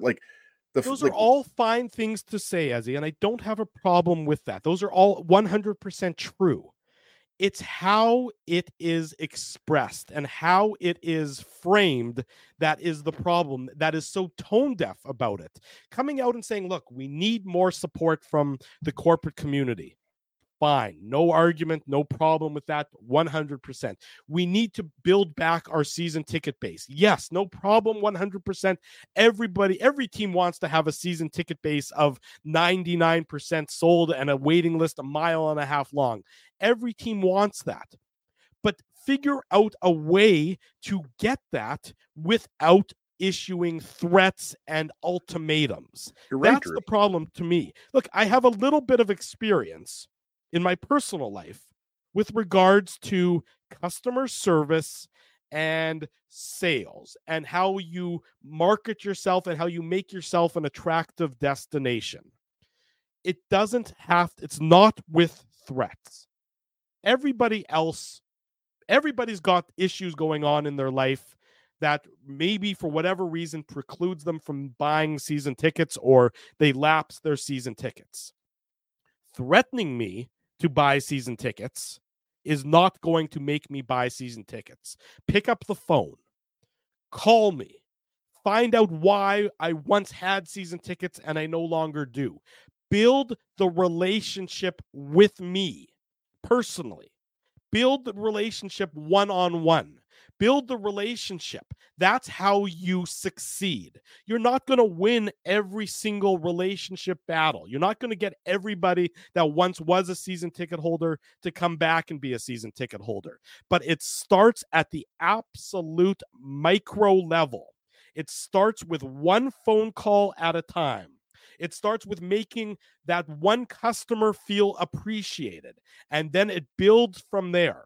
So you had a golden goose and you choked it because of your arrogance, and you choked it because you didn't care about the customer service side.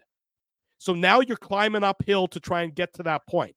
You can't take 3 steps up that hill, throw up your hands and say, well, I give up. It's going to take years to build back up that mountain. I agree with that. And the other thing, too, that I don't think a lot of people, there's a couple things that a lot of people realize. We have Marty Baron coming up in about 5 minutes, so I'll try to make this quick here. A couple things that I don't think, people want to admit enough. First off, a lot has changed since 2011. I mean, the Jets have been back now for 13 years. It's hard to believe that it's been that long, but we're talking about almost a decade and a half. So the Jets are being back is not new. Jets fans have invested a lot of money in this team.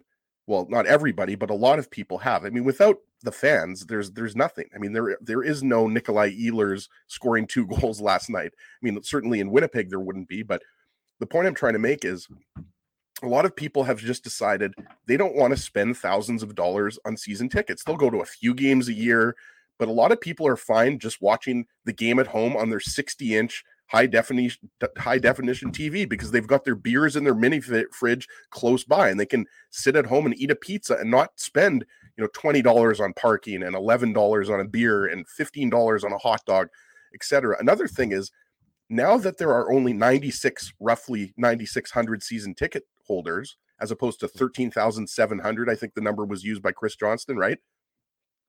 Now that there are more tickets available, I mean, people will just wait and get a ticket for $70 as opposed to maybe getting those season tickets that were $70 to $100, right? So like now there's actually, it used to be that it was really hard to get a ticket to a Jets game for the first 10 years. And I also think that cracks were starting to show before the pandemic, Drew. That's the other thing I wanted to say.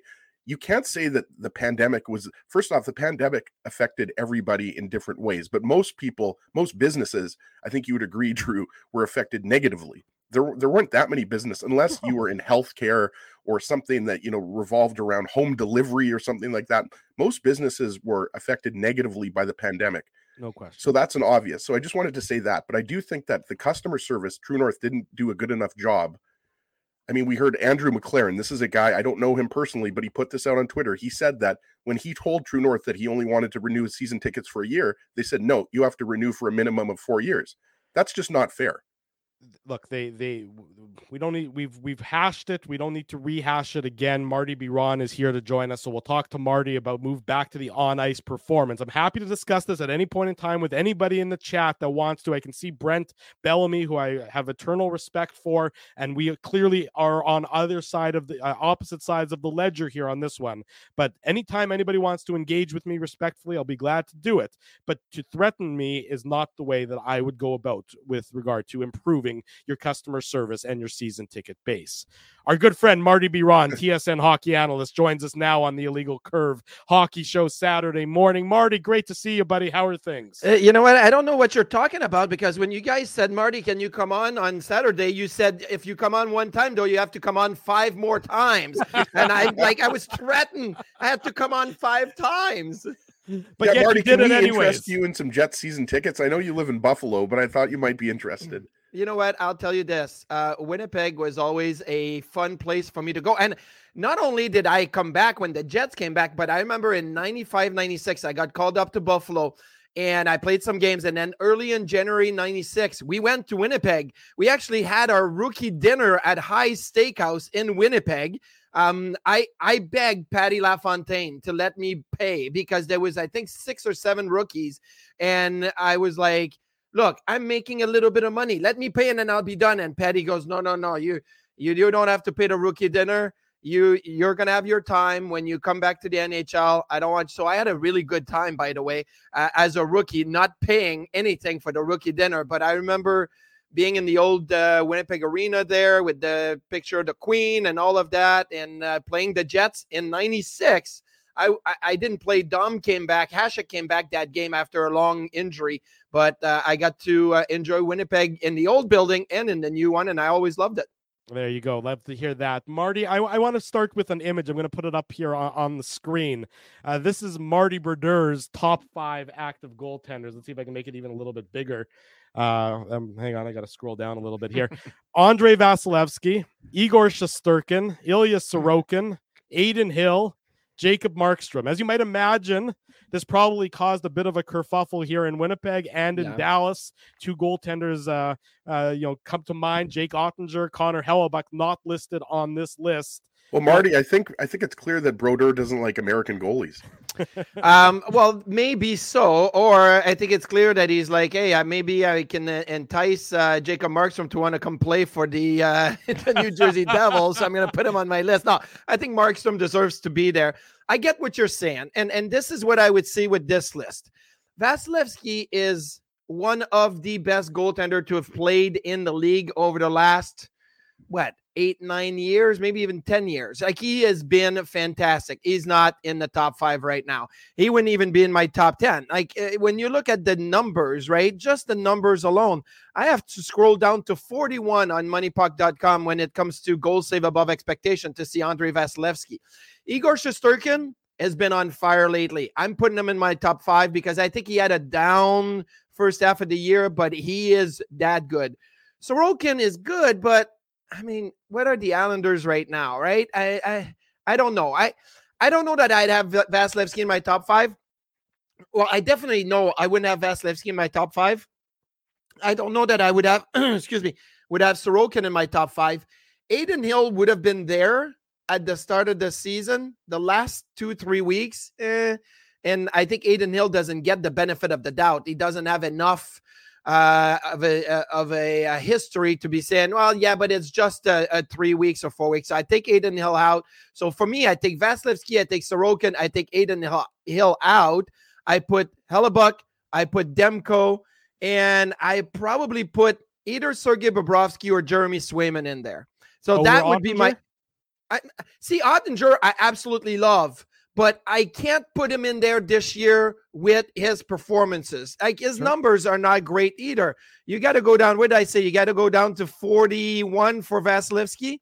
You got to go down to 52 in goal save above expectation this year for Jake Ottinger. So I'm not putting him in the top 5, but I think Shesterkin, Markstrom, Hellebuyck, Demko, and either Bobrovsky or Swayman are in my top 5. There you go. Let me get that off the stage. I had to start with that because it certainly made a kerfuffle yesterday in Winnipeg. So I thought, obviously, who better to ask about goaltending than yourself, Marty? Well, yeah, it's weird for Marty Brodeur to put out his top 5 goalie when he's with an organization. I think that's a little bit of a. I get it, and I love it. Like, why not, right? Why not just have an opinion on the league? It's okay, but it's a little. It's odd to see a person in a team's front office talking about other players in other teams. And it's not just that. He's the goalie who has the most wins in NHL history. Marty, I've said this to you before. I'm a Devils fan. So Marty Brodeur, to me, he's on Mount Rushmore at the very least. But I think a lot of people have. I don't know. Have you heard of this guy, Dominik Hasek? I'm not sure if you've heard of him. But I think he might be on Mount Rushmore as well. So I always said I have Hasek 1. I have Brodeur 2 and Patrick Roy 3. And that maybe I'm a little biased because I hated the Canadians, right? So I grew up a Quebec Nordiques fan. So I'm like, I'm not giving Patrick the benefit of the doubt. But I always say there's 3 ways to rank them. Dominik Hasek is the most dominant goaltender to ever play the position. Like in his days, there was nobody coming in even near him. The amount of shutouts he's getting, if there was goal save above expectations back there, I mean, he would have been dominated the league by 30, 40 goals save above expectations, right? That would have been crazy. Marty Brodeur is the best regular season goalie of all time. And then Patrick Roy was the best playoff goalie of all time. That's the way I kind of ranked all 3 of them. And then I put Dom number 1, but that's the way it is. But maybe Marty wants to come back and play in New Jersey. Maybe that's why he didn't put himself number 6, but I think they need something to happen in New Jersey. That's for sure. Yeah, absolutely. I think, Marty, I think made the best point there. It's hard to argue with your top 5. I think Devils fans should be more maybe upset that Nico Dawes or Vitek Vanacek or somebody like that. He didn't even pick one of his own goalies. Wow. So obviously, that was a little bit weird. He'd have lost all credibility if he'd have put it up there. I mean, I get it. But yeah, this is, and listen, maybe Marty's done a lot of homework because they have internal meetings in New Jersey and they say, hey, who should we acquire? So that's the conversation, right? Who should New Jersey go and get? Should they get a Jake Allen? Should they get a Kaapo Kähkönen in San Jose? Should they try to go get a John Gibson? I would advise against that. That's for sure. Or is it Jacob Markstrom and nothing else? I think it's almost Markstrom and nothing else. Why would you advise against John Gibson? I never really liked John Gibson he's a great goaltender and all that, but he's not my type of goaltender. He's very stiff. I think there's always injuries. He's very injury prone. The contract's not that good. 3 more years at, over $6 million, I think is left on his contract. So I would stay away from that. Markstrom, Markstrom has had a fantastic year, and you're not just getting a rental for this year. You're getting 2 more years at $6 million for a goaltender that's the top 5. Like, okay, I get it. He's got a no movement clause, and maybe that's going to limit the options. But, New Jersey, people don't understand is the Devils. Right? It's the Devils. It used to be like they play in the Meadowlands. It's terrible. New Jersey is, a ferry away from Manhattan. It's Newark is it's not that great, but there's a lot of great spot in Jersey to live. And it's right there in the heart of New York City or whatnot, the metropolitan area. I think New Jersey gets a bad rap for a place of living, but it's pretty nice. Yeah. And I want to ask, sorry, go ahead, Drew. I was going to ask Marty this, goaltenders at the trade deadline don't necessarily get dealt all that often. I mean, yes, last year Marc-Andre Fleury got traded, but he was in more of a tandem situation. The last sort of big number one goalie, a guy you're familiar with, of course, was Ryan Miller, who went from Buffalo to St. Louis, and it didn't really work out very well there, especially at that trade deadline acquisition. Is it harder for a goaltender to get accustomed to a new team at the deadline than it might be for a middle six forward or for a top four defenseman from your perspective, Marty? So I'll tell you this. I got traded at the deadline myself to go to Philadelphia. It wasn't on a competing team. We were last in the league. We finished 30th in the league in Philly that year. But I actually loved the challenge and the excitement and what are we going to look like the next day type of thing. I love that, right? And I feel like I performed pretty well in a team that was pretty bad in the last month and a half of the season. But I agree with you. I always said trading for a goaltender to be your number one, it rarely works. And signing a free agent goaltender to be your number one rarely works. There is obviously exception to that, but you have to develop your goalies. You have to draft them, develop them, work with them, spend the time, and then hope that they become, a top 10, top 5, top 10, top 15 goalie in the NHL to have success. Look at Connor Hellebuyck. That's a perfect example. Sure. And, Thatcher Demko and, Vasilevsky and Shesterkin and, Lundqvist and Miller was traded from Buffalo to St. Louis to finish the year. And then he moved on to, Vancouver. Those rental situations are never good, in my opinion, when you get a goaltender. Getting Jacob Markstrom for this year and 2 more. Okay, I can live with that because not only am I making a push right now, but if I have a team that's built to be competitive for the next 3-4 years, I have a guy for 2 more years, right? That I think is the maybe the other side of things that we don't value enough, but I think is very, very valuable in trading for a guy like Jacob Markstrom. Marty, I got to ask you about the Detroit Red Wings. You mentioned, you're relatively closer than we are to Detroit, living in Buffalo, and it just doesn't seem like a lot of people talk about the Red Wings. Like it's they're in a wild card spot right now, but it seems like, a lot of people still think, and, I could easily see a team like the Islanders or the Devils. They have some work to do, but they could catch the Red Wings, but they've won 3 games in a row. And, not a lot of people talk about, I guess, how remarkable their season has been. I just wanted to ask you why you think that is. Well, funny enough, at the start of the season, I thought Buffalo and Ottawa were going to be ahead of the Red Wings because I didn't think that the Red Wings had enough, game changers, right? Like Dylan Larkin's a really good hockey player, but I didn't think he was Brady Tkachuk or Tage Thompson game-changing type of player. Mo Seider is a really good defenseman. I didn't think he was Rasmus Dahlin or Thomas Chabot, type of game-changing defenseman. And now I'm looking at Detroit, and I'm like, every time I turn the game, I see Mo Seider, I see Dylan Larkin, and now I see Patrick Kane. I see David Perron, which was a nice addition, right? Like Detroit went and got older veterans that I thought, I don't know that I like what they're doing. Andrew Kopp, I'm not too sure about that, but they did it. Now, what has saved the Detroit Red Wings this year is what has probably hurt the Ottawa Senators for the better part. And in Buffalo, they finally figure it out, but it may be a little too late, is goaltending. Alex Lyon saved the Florida Panthers last year and now is saving the Detroit Red Wings this year. And that's why I think not a lot of people are giving Detroit maybe their dues because they're like, okay, Detroit is fighting against Vasilevsky. They're fighting against Sorokin and Varlamov. They're fighting against Sidney Crosby and Tristan Jarry and all of that. And you're saying like, oh, do I really want to put my belief in Alex Lyon? Well, I mean, watch enough and you're going to say, hey, Lyon is playing really well and Detroit is on a roll. So I think Detroit is the team right now that if I looked at the Eastern Conference, the top 8, I'm like, they're in. Tampa, I'm not sure. I'm still like, whoa, Tampa it's a struggle right now. Kucherov didn't look great the last few games, and when he's not on the ice, they can't produce with anybody else. So it's like, oh man, and they lost Sergachev. So I think Detroit is separating themselves now from the rest of the teams that are trying to fight for a playoff spot. Marty Biron, our guest Saturday morning. This is the Illegal Curve Hockey Show.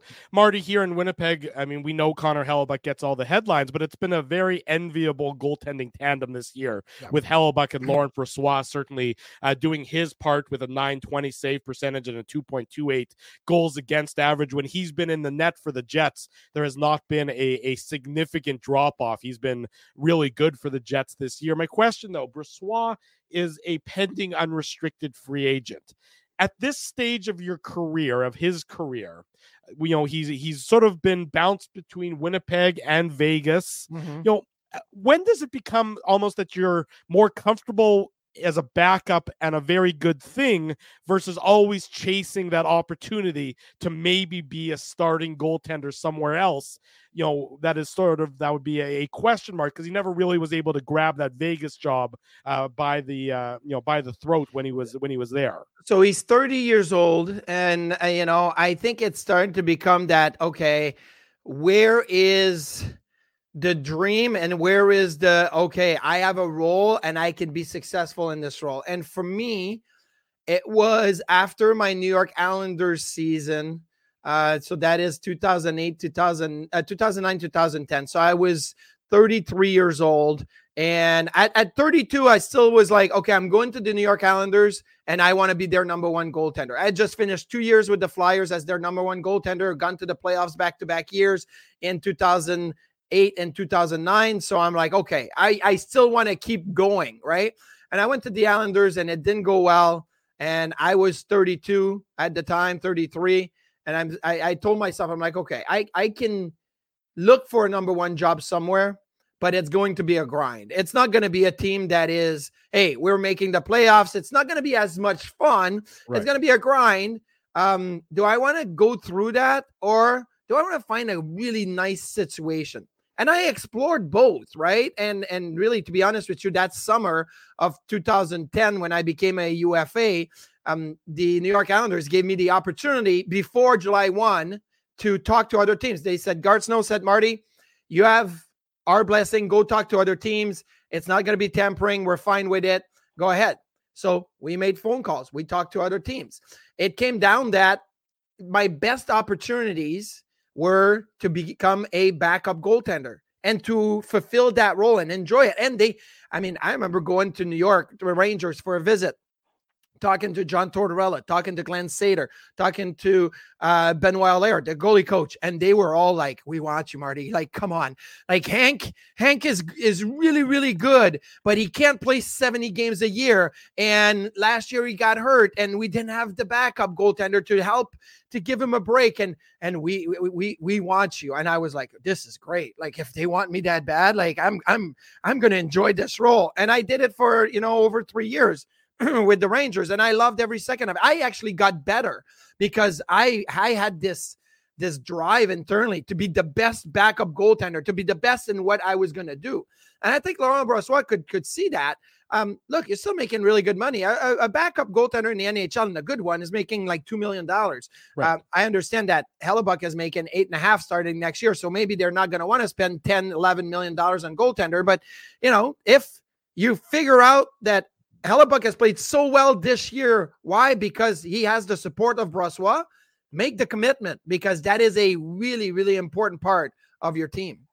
Apparently, Marty Hellebuyck pays for dinner a lot when him and Brossoit go out for dinner. Apparently, he picks up the bill quite a bit with that new contract. I'll tell you this, Lundqvist paid for dinner a lot too, and I enjoyed it.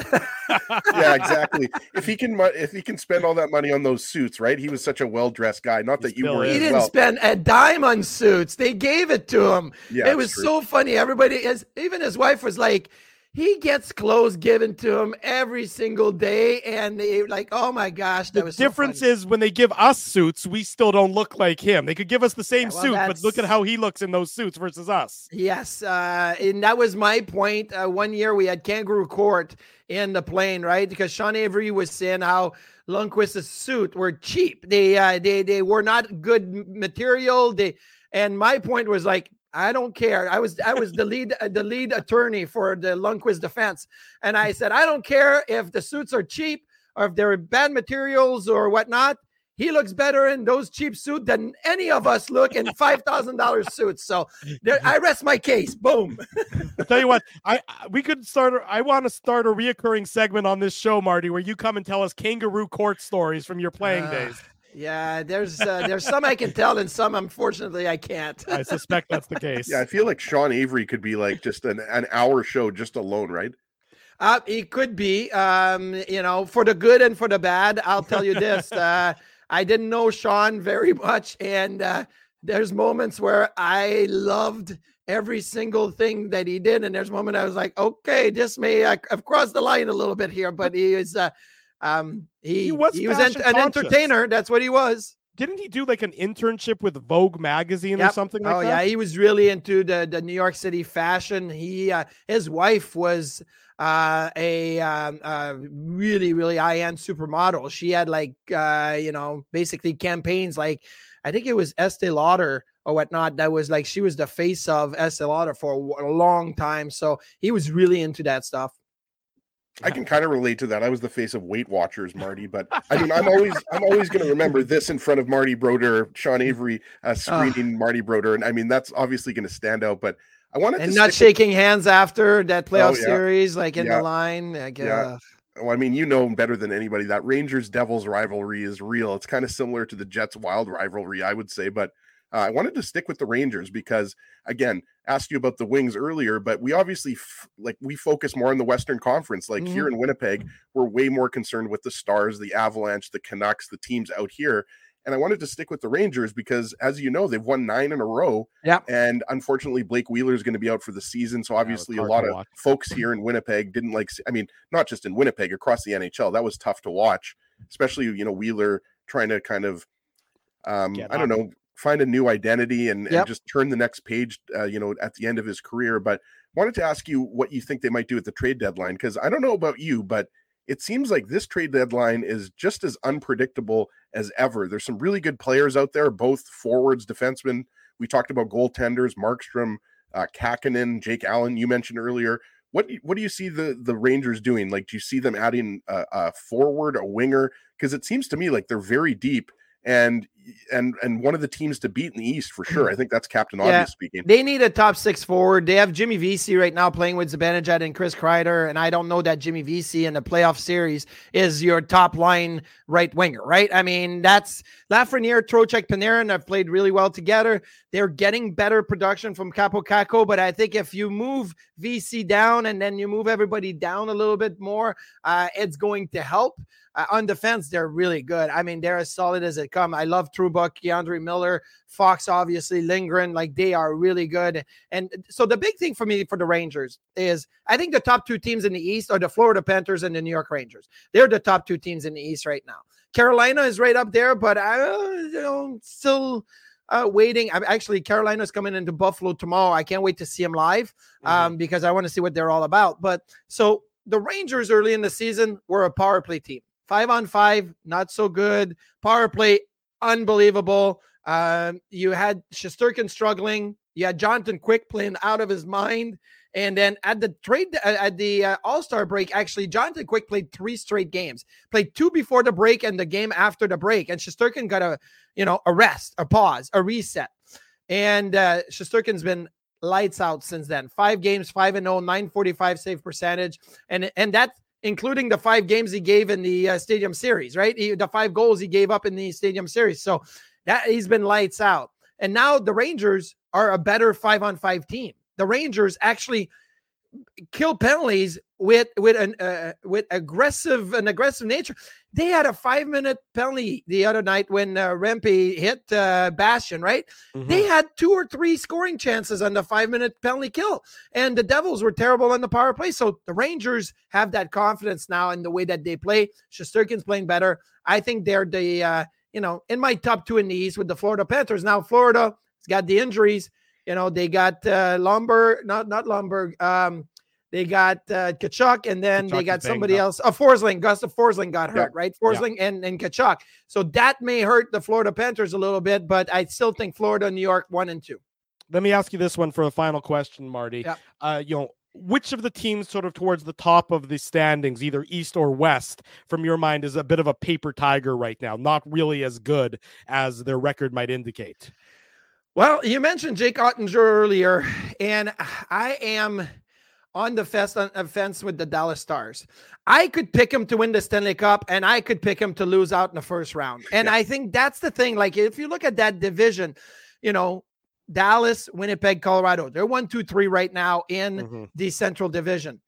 Like Colorado, they need a backup goaltender. They need to give Georgiev a break. And if they don't, Georgiev's going to run out. Like, he's going to get to the playoffs. He's going to just run out of energy. That's going to be Colorado out.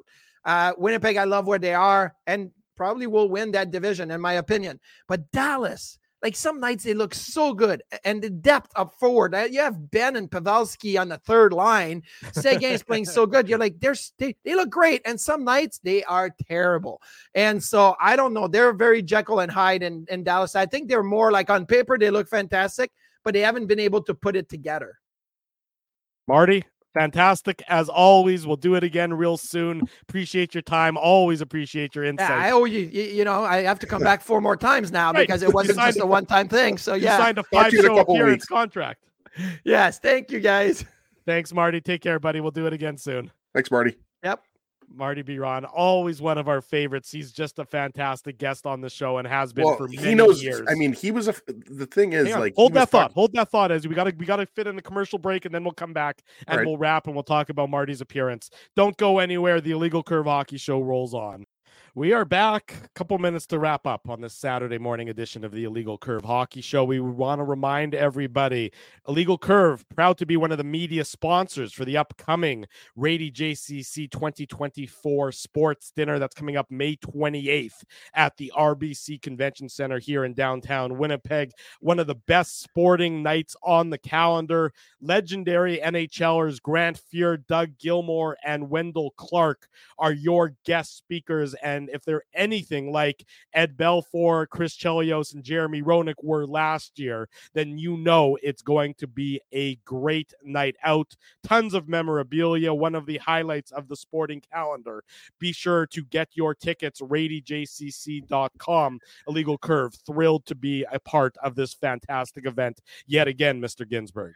Yeah, I can't wait to go up to Doug Gilmour and Wendell Clark and pull the Chris Farley and say, hey, do you guys remember when you almost went to the Stanley Cup Finals in 1993 and played the Montreal Canadiens? I mean, that obviously, you know, people, that were alive, our generation, you know, people close to us in age remember that Leafs run in 1993 and how well Wayne Gretzky played in that Western Conference Final. I mean, that was incredible. But obviously, Clark and Gilmour, they were at their peak at that point, right? Like, people forget Wendell Clark scored 46 goals one season, right? Like, he wasn't just a grinder. He was a guy that could put the puck in the net. And obviously Doug Gilmour, I mean, he had a legendary career. So, and not to mention Grant Fuhr, who happens to be a Hall of Famer, right? So, I mean, those 3 names are absolute legends. And I think especially if you're a Leafs fan, I mean, that's going to be tough to not purchase a ticket to see those guys talk.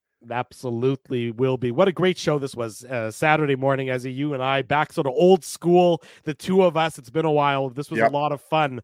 And we're going to do it again tomorrow evening after the Jets and the Coyotes, right around that 7:40 p.m., give or take a couple minutes. The Illegal Curve post-game show will be back rocking and rolling after the Jets and the Coyotes. And then after tomorrow, we won't spend any time together for a good solid 2 or 3 months because we'll have flushed it out of our systems entirely. Yeah, absolutely. We're going to take a little bit of a break. I mean, I mentioned that next week I'm going to be doing a little bit of parenting, so I'm not going to be able to join you boys on Thursday night at Boston Pizza. I'm going to tune into the game, obviously, and watch you guys on the post-game show afterwards. So it's going to be a lot of fun. So hopefully a lot of folks can join us at Boston Pizza on Taylor next Thursday night for the Jets and Stars. And, you know, we didn't spend maybe as much time as we would have liked talking about the Coyotes, but I think this goes without saying. I don't think anybody wants to spend time talking about the Coyotes. No, I fair enough, but I think it goes without saying that you don't want to be taking this team lightly. I mean, it's not a good team. They're not making the playoffs this year. This little stretch. I mean, a couple of months ago they were still in it, or a month ago even they were in it. But what are they back? 6 points now, 7 points. They might be further They've lost back. 11 in a row. You need a clean 2 points. Yeah. You didn't quite get the clean 2 points last night against Chicago. You got the 2, but it wasn't in regulation time. The Jets need a regulation victory against a Coyotes team that is certainly in the doldrums, and that'll be, of course, a conversation that we'll have tomorrow night.